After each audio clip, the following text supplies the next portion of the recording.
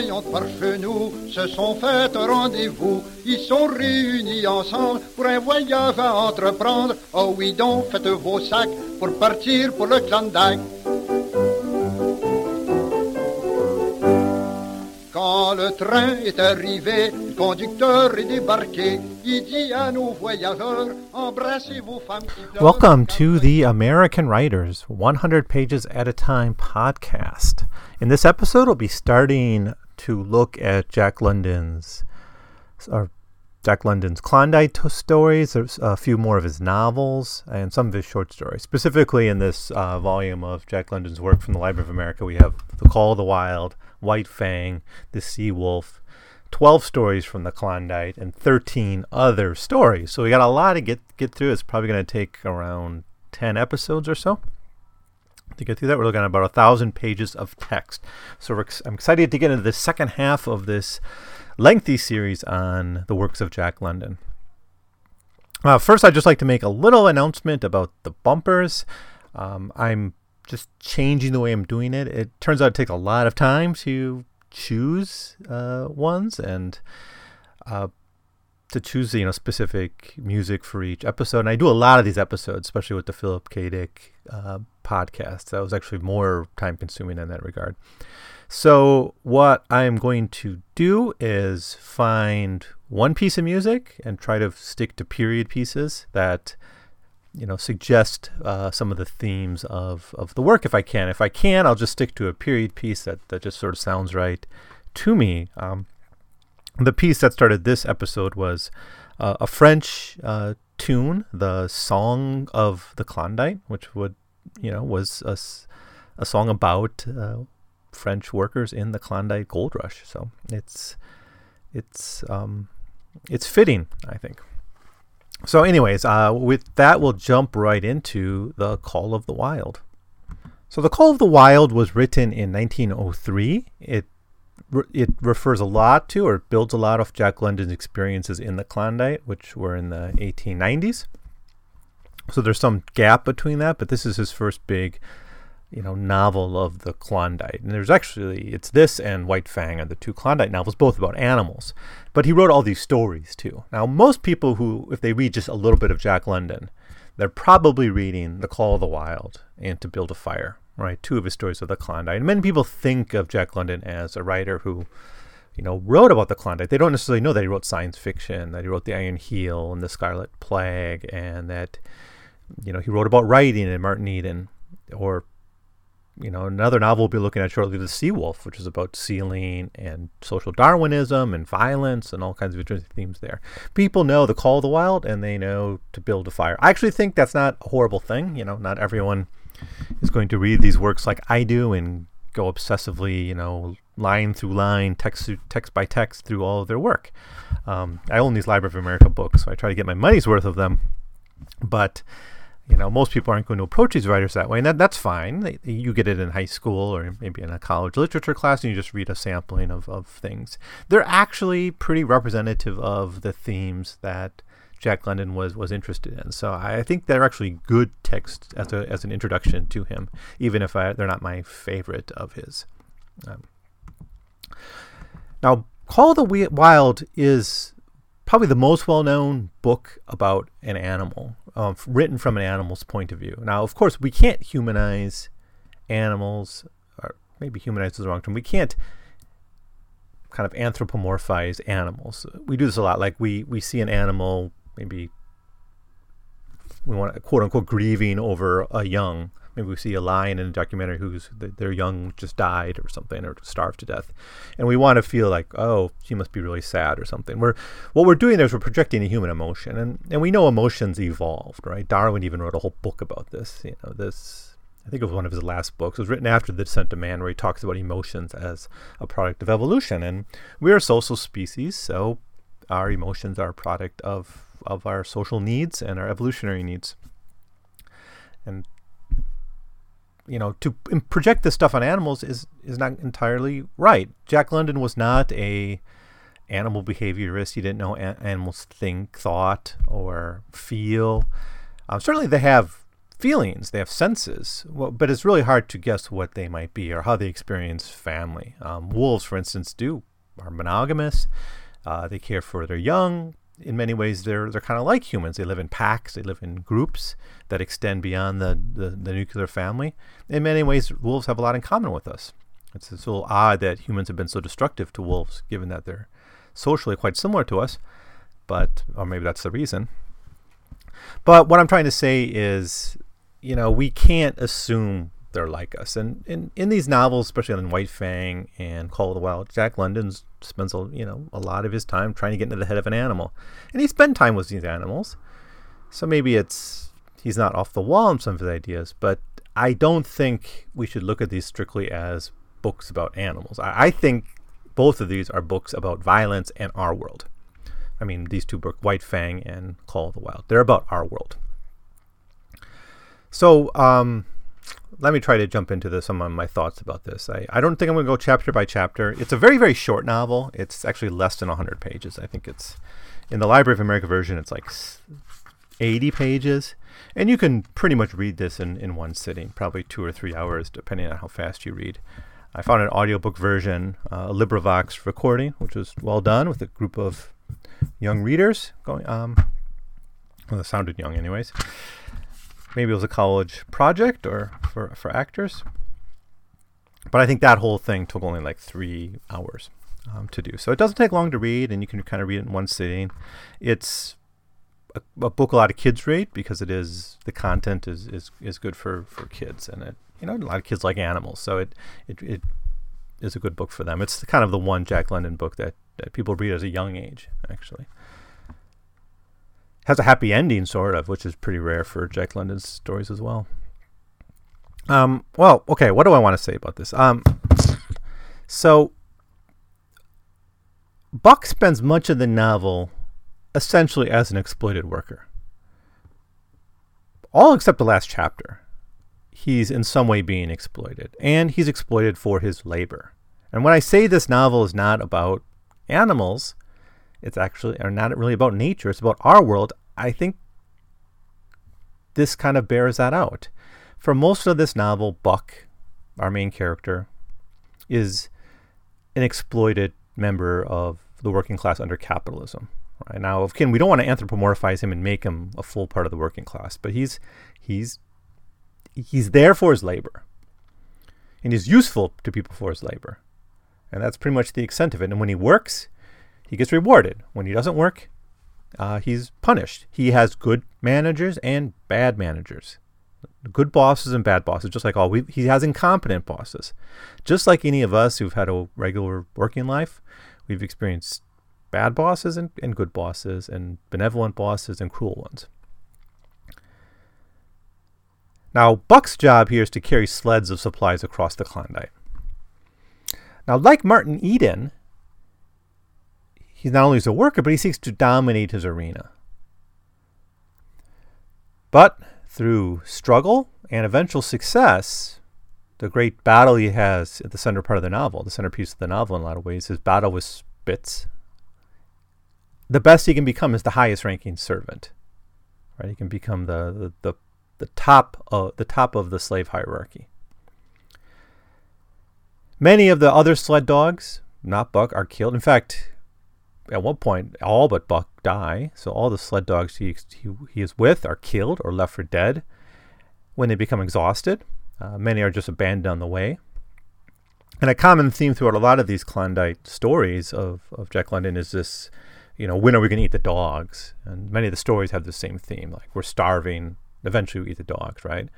And even in White Fang, the dogs are the first thing that the wolves go after when they're starving. So they're expendable.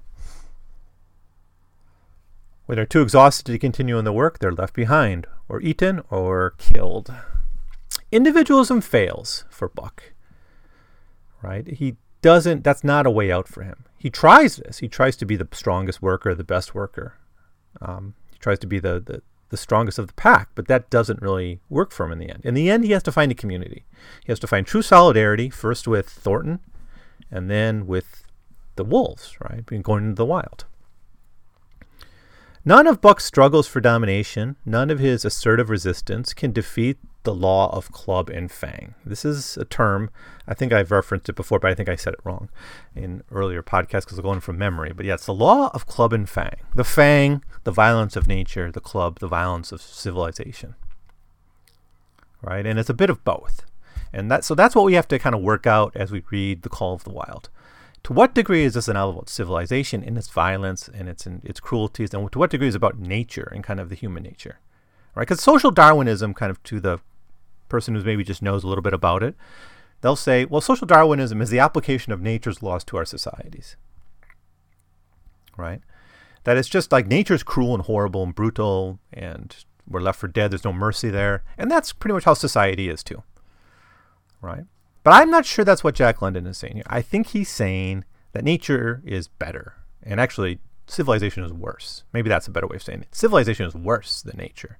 Nature's horrible, but civilization is worse. Now, Martin Eden finds salvation in suicide.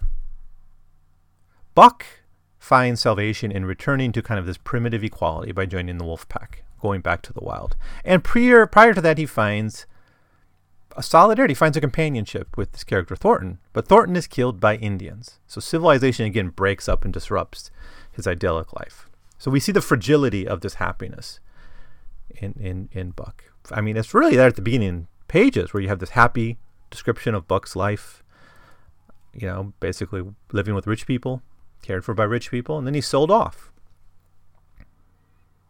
He has that again with Thornton, but pretty much throughout the rest it's misery. So this happiness is very fragile, and he only finds it by completely withdrawing from society. He opts out. The same way Martin Eden was searching for a way to opt out, searching for new friends, a new community, trying to rise up in the middle class. He does all these ways, and someone says you should go hoboing. Maybe that's closest to the path that Buck takes, going a hoboing, but he does it in the dog way. So, in some level, this is what I want to propose for The Call of the Wild. That it's a story about civilization, the brutality of the culture we live in, and essentially that's capitalistic, and the way out, which is some degree of solidarity with some other figures. Right? It may not be total social equality. I mean, Thornton and Buck are not equals. But he talks about other things too, the necessity of competent leadership, the necessity the importance of not being cruel to those under us in a hierarchy. Or just maybe he's saying it's inevitable that hierarchies will be somewhat violent. And Thornton is just kind of almost a figment of, or the exception that proves the rule, I mean. Now, when I last read London, this is actually the third time I probably approached these texts by Jack London. You know, I used to have more ambivalence about this. Individualism and community. I used to basically see this as a book about radical individualism, right? Buck rejects the human world to be this great individual, right? Because after all the series of brutal things that happened to him, he just goes off on his own. But he doesn't really go off on his own, right? He's forming a new community. The harsh brutality of the capitalist machine that Buck was drawn into is the cornerstone of this novel. He lives in it to a degree in California, but he's not aware of it. He's like the privileged member of the underclass, essentially not aware of how bad things could be until he's sent to the Yukon. And even pretty much from day one when he's sold, he's being treated in this brutal way. Like the East Enders and the People of the Abyss, or like the maritime workers London drank with in John Barleycorn, and like poor Martin Eden, and go back and listen to my episodes on these things if you want to know more about these, if you're just joining us. But like these people, Buck spends much of the novel facing exploitation and hunger and suffering, brutal suffering, day in and day out. As an animal, Buck is subjected to even worse torture and brutalization and indifference. You know, however bad we are to other human beings in our indifference, we're worse to animals, right? I'm actually not a real animal lover. I don't eat meat though. I'm a vegetarian, but it's not because I love animals necessarily. It's just sometimes when I think about it, I have a hard time facing just how cruel we are. I don't think being a vegetarian solves that much. The market for meat is what it is. It's just something that I don't want to be complicit in if I can choose to not be. And certainly, it brings out the worst of us, the way we treat animals often. I think the way we treat children, too, is not much better often. We see this in the euphemisms we use. You can rape an adult, but we molest children. Right? You assault an adult, but you just discipline or spank a child. If the stuff, we have all these euphemisms for the cruel things we do to children. Now, in Buck's case, we have the owners mocking him, starving him, smashing him with clubs, murdering his companions at will, and encouraging violence and relishing in the violence among the sled dogs. Now, just take any crisis in the capitalist, I don't want to say crisis because this is run-of-the-mill stuff, but take any disaster, any tragedy produced out of capitalist production, a fire in a textile mill, the Triangle Fire, for instance, or take an explosion in a coal mine that kills 100 people in China. These cases show us that workers around the world today are often seen as less than human and are routinely allowed to die for profit. So let's not delude ourselves. We are Buck, except for maybe some slight protections governments feel fit to bestow on us if we're lucky. Much of the world isn't that lucky.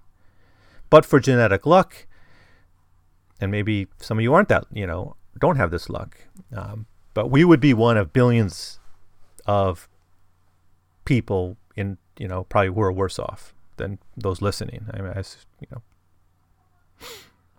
And certainly, we're lucky that we're not one of the billions of animals tortured, raped, forced to breed, murdered, dissembled, and eaten, or worn, or simply discarded around the world.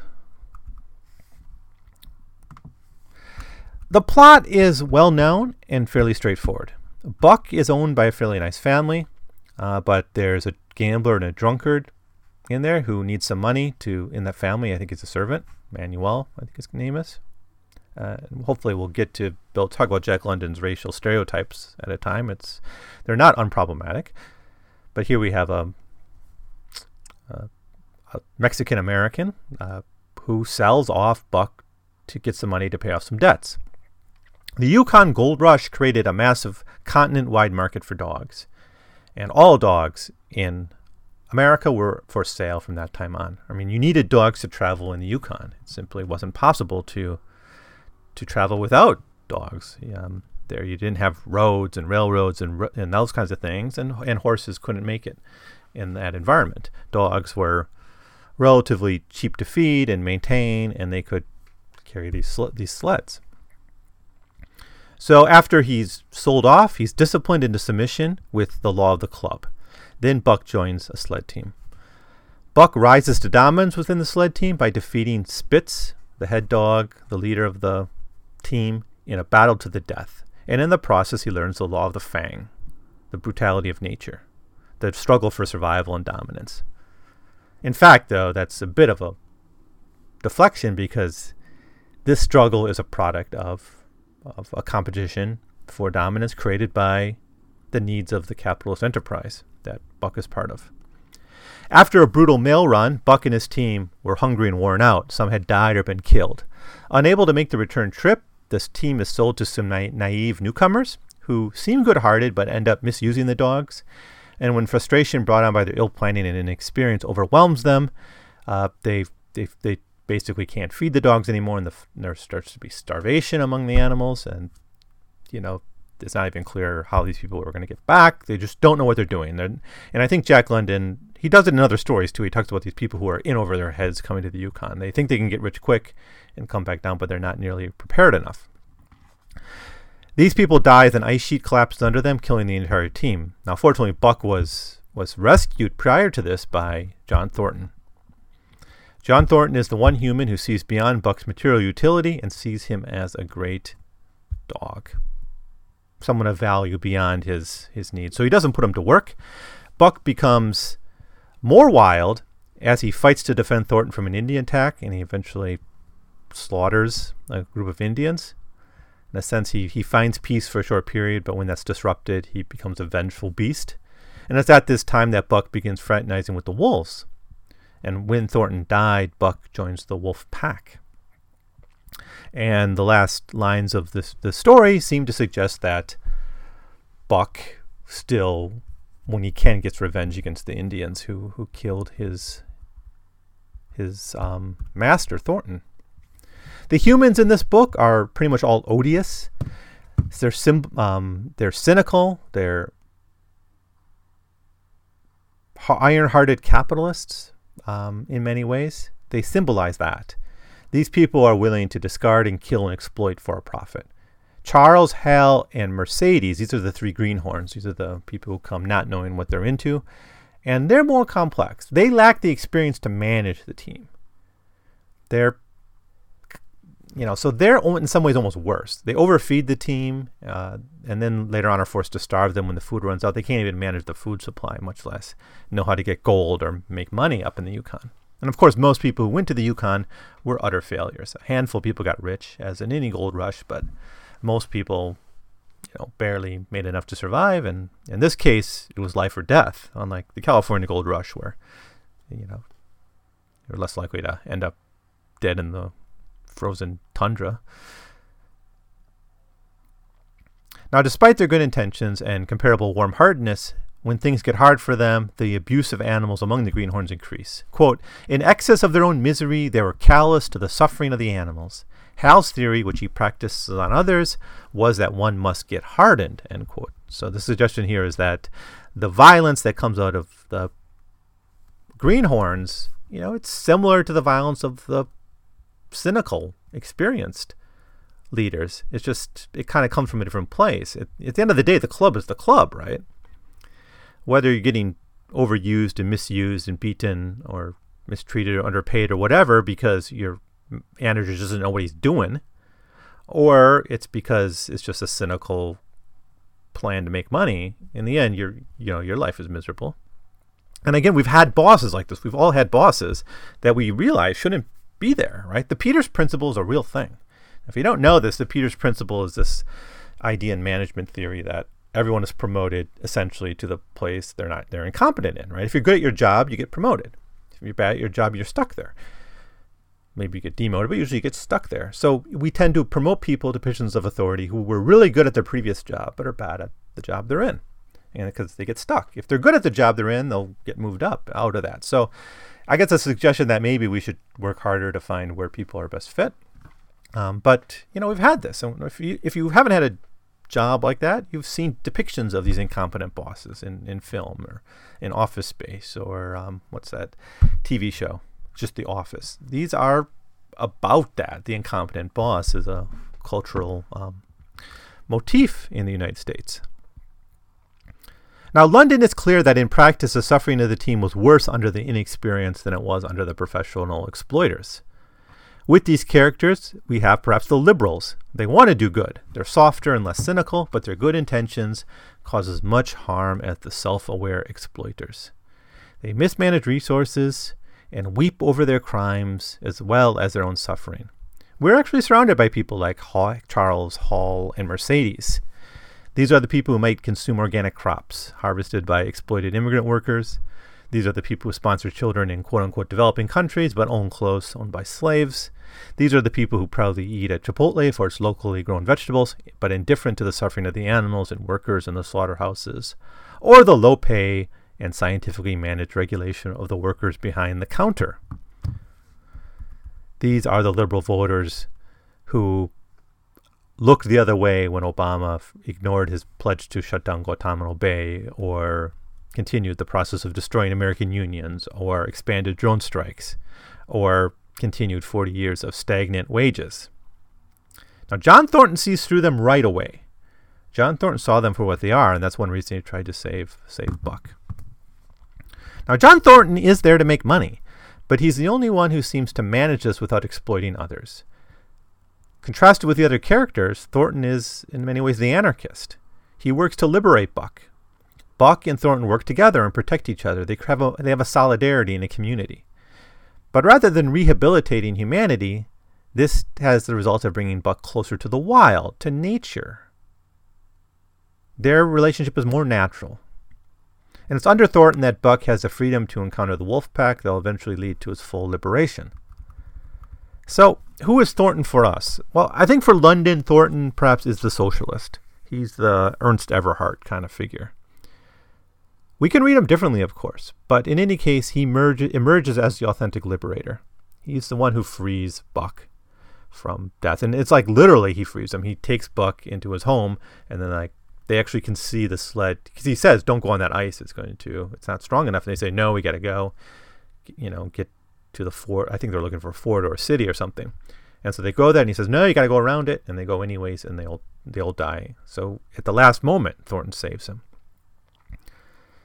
It's nice to imagine, though, that through self-will, self-direction, hard work, we can free ourselves from dependency or slavery. The problem is that's what Buck had been doing throughout the novel.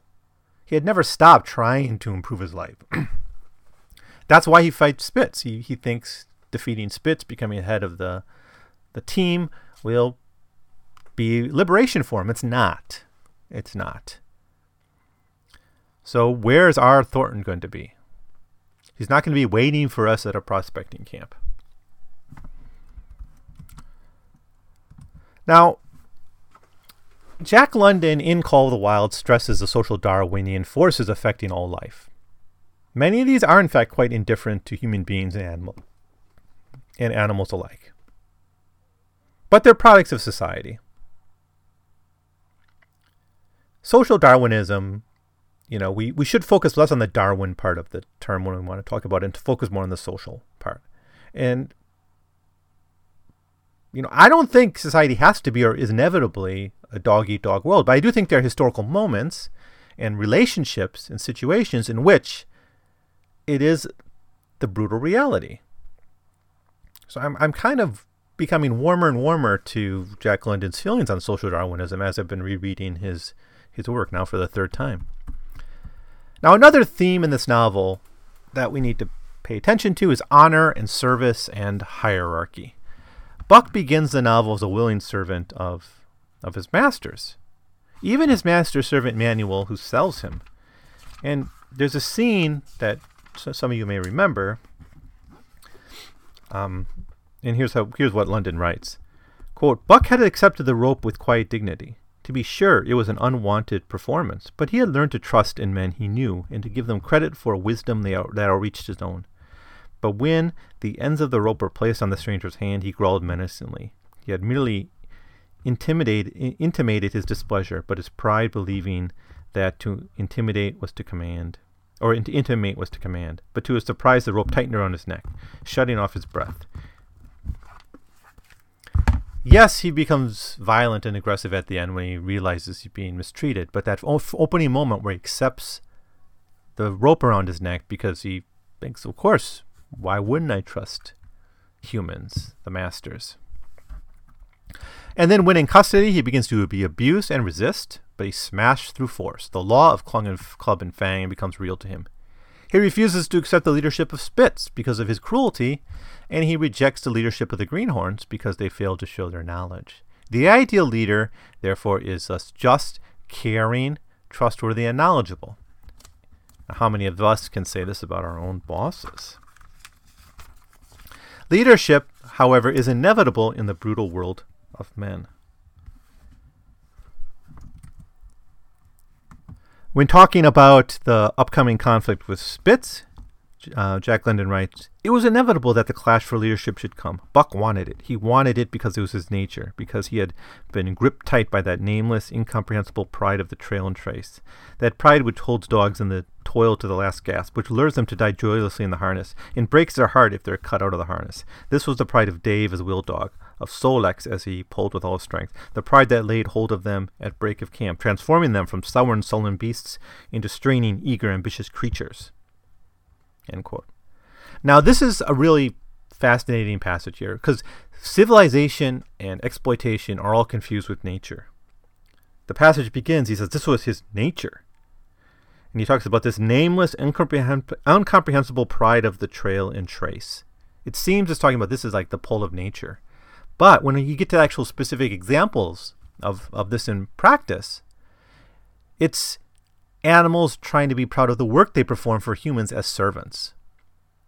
Right? And I think we're all very confused about, where our suffering comes from. We think suffering is natural, perhaps, or we think, this is just the pain of living. We think, misery is going to come because that's life. That's, people will say this, right? That's life. Accept it. When what we're rebelling against or we're frustrated about is things that come out of civilization, not life. They're institutions, social structures, relationships that we cultivate and sustain.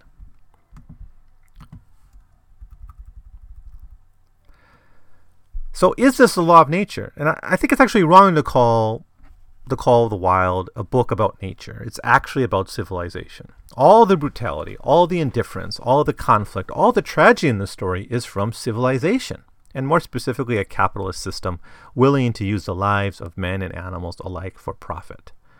The most rich relationships described in this novel are those that are rooted in nature, such as that between Thornton and Buck. Quote, I'm looking for the quote on here. This is how John Thornton is described. John Thornton asked little of man or nature. He was unafraid of the wild. With a handful of salt and a rifle, he could plunge into the wilderness and fare whenever he pleased, as long as he pleased. Being in no haste, Indian fashion, he hunted his dinner in the course of a day's travel. And if he failed to find it, like the Indians, he kept on traveling, secure in the knowledge that sooner or later he would come to it. So on this great journey into the east, straight meat was the bill of fare, ammunition and tools principally made up for the load of his sled, and the time card was upon the limitless future. To Buck, it was boundless delight, this hunting, fishing, and indefinite wandering through strange places. On and on. We're reminded again and again that it's nature that's happier, more egalitarian, better. And so we almost got like a Rousseauian point of view, perhaps, here. Now, it is civilization, in the case of these attacking Indians, that forced Buck back into his civilized barbarism. So what I'm trying to say here is that the line between barbarism and civilization is all confused in this story. In a way, the Joker in The Dark Knight had it right. The society we live in is the horrific one, but it's just painted over with kind of an idea that, as long as violence is properly ordered. I talk about this in my Philip K. Dick series in the story The Hanging Stranger. And there's a line in there where the guy talks to the police and kind of says, well, because he goes into a town and he sees this guy hanging from the lamppost or something. And he asks, like, is this normal? Is this right? Is everything on the up and up? And the police are like, yeah. And how often do we look the other way at horrific realities? Famine, starvation, homelessness, foreclosures, people being kicked out of their jobs, whatever. How often do we look at that and say, it's fine because all the I's were dotted and the T's were crossed. The forms were filled out, right? What can I say? Yeah, my bank kicked someone out of their home and now they're homeless, but, they had we've had the right forms. We did everything properly through the courts, right? This is what I mean by civilized barbarism. Nature has its laws and tragedy, to be sure. In the passage I just read, we see Thornton having to hunt to eat. So nature has this law, and we see it again in White Fang. Yeah, there is brutality in nature, but it also has its solidarities. Is this the true meaning of social Darwinism? It is not that nature has a struggle for survival that is applied to society. It's that society makes new sets of laws that are often worse than those of nature. Now, the final passage of the novel reminds us that the violence, vengeance, and hate of Buck is never gone. The Indians, the Elots, are then preyed upon Buck at the end. So, I don't quite know what to make of this, because we want to have a happy ending where Buck lives happily in the wild, away from the brutal civilization. But we get this passage. The Elots tell us of a ghost dog that runs at the head of the pack. They are afraid of this ghost dog, for it has cunning greater than they, stealing from their camps in fierce winter, robbing their traps, slaying their dogs, and defying their bravest hunters. Nay, the tale grows worse. Hunters they are who have failed to return to the camp, and hunters there have been who, with their tribesmen found with throats slashed cruelly open, and the wolf prints about them in the snow greater than the prints of any wolf. Each fall when the Ehats follow the movement of the moose, there's a certain valley they never enter, and women who become sad when the word goes over the fire of how evil spirit came to select that valley for its abiding place. All right, so this vengeance remains part of Buck's life. Perhaps unfortunately, perhaps that's a sour, bittersweet ending to the novel. Okay, so that's my comments on Call of the Wild. I actually thought I would have a bit less to say. I was surprised when I was going through my notes on this that I had so little to say about it, but I guess I ended up with a long episode after all. So even when I try to be brief, I can't always do it well. But this does leave us with the part of each episode or when I close a novel, I like to go back over the themes. Usually I do this on the last episode of a series about a book, but since Call of the Wild is less than 100 pages, we're only going to have one episode on it. So this will be short. I just picked 6 themes. There are certainly more. We could probably do this all day, but I just picked a handful. And as always, the reason I'm doing this is to kind of begin to create an index of American literature. It's not something I'm ever going to compile, really, but I do like to, when I finish a novel, to think about what are its themes and how does it perhaps relate to other books. And, it's kind of part of the fun of literature for me. So, bear with me. Please do contact me, though, if you think there are big, important themes that I'm missing and you'd like to see addressed. The big one here is, of course, nature. It's called Call of the Wild. So nature is a theme. What is the nature of nature? What is life like in nature?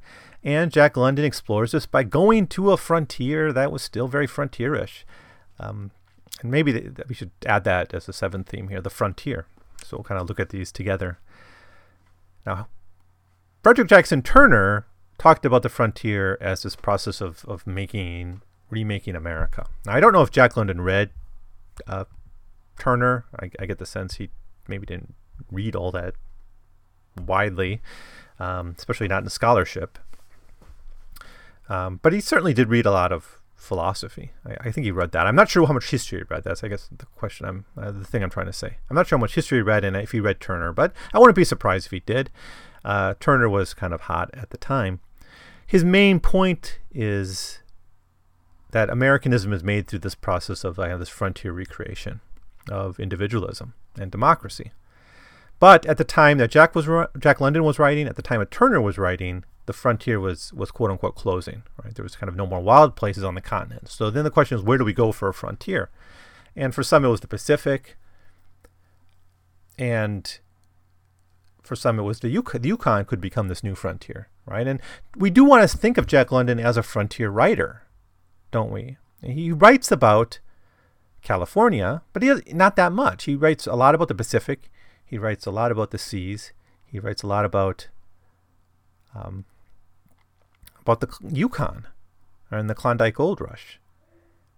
Right? A lot of his short stories are actually about the Pacific Islands, which is at the time sort of an American frontier. So the frontier is a theme, but also nature. Just what is nature like? And that's why he uses an animal character kind of going to nature to see that. And I do think at the end of the day, he thinks nature's better than what we've created. I'm not saying at the end, he would think civilization could not be better than nature. Certainly in the Iron Heel, you get the sense that we can create a better world. We just haven't done that. What we've created is garbage. So another theme is social Darwinism.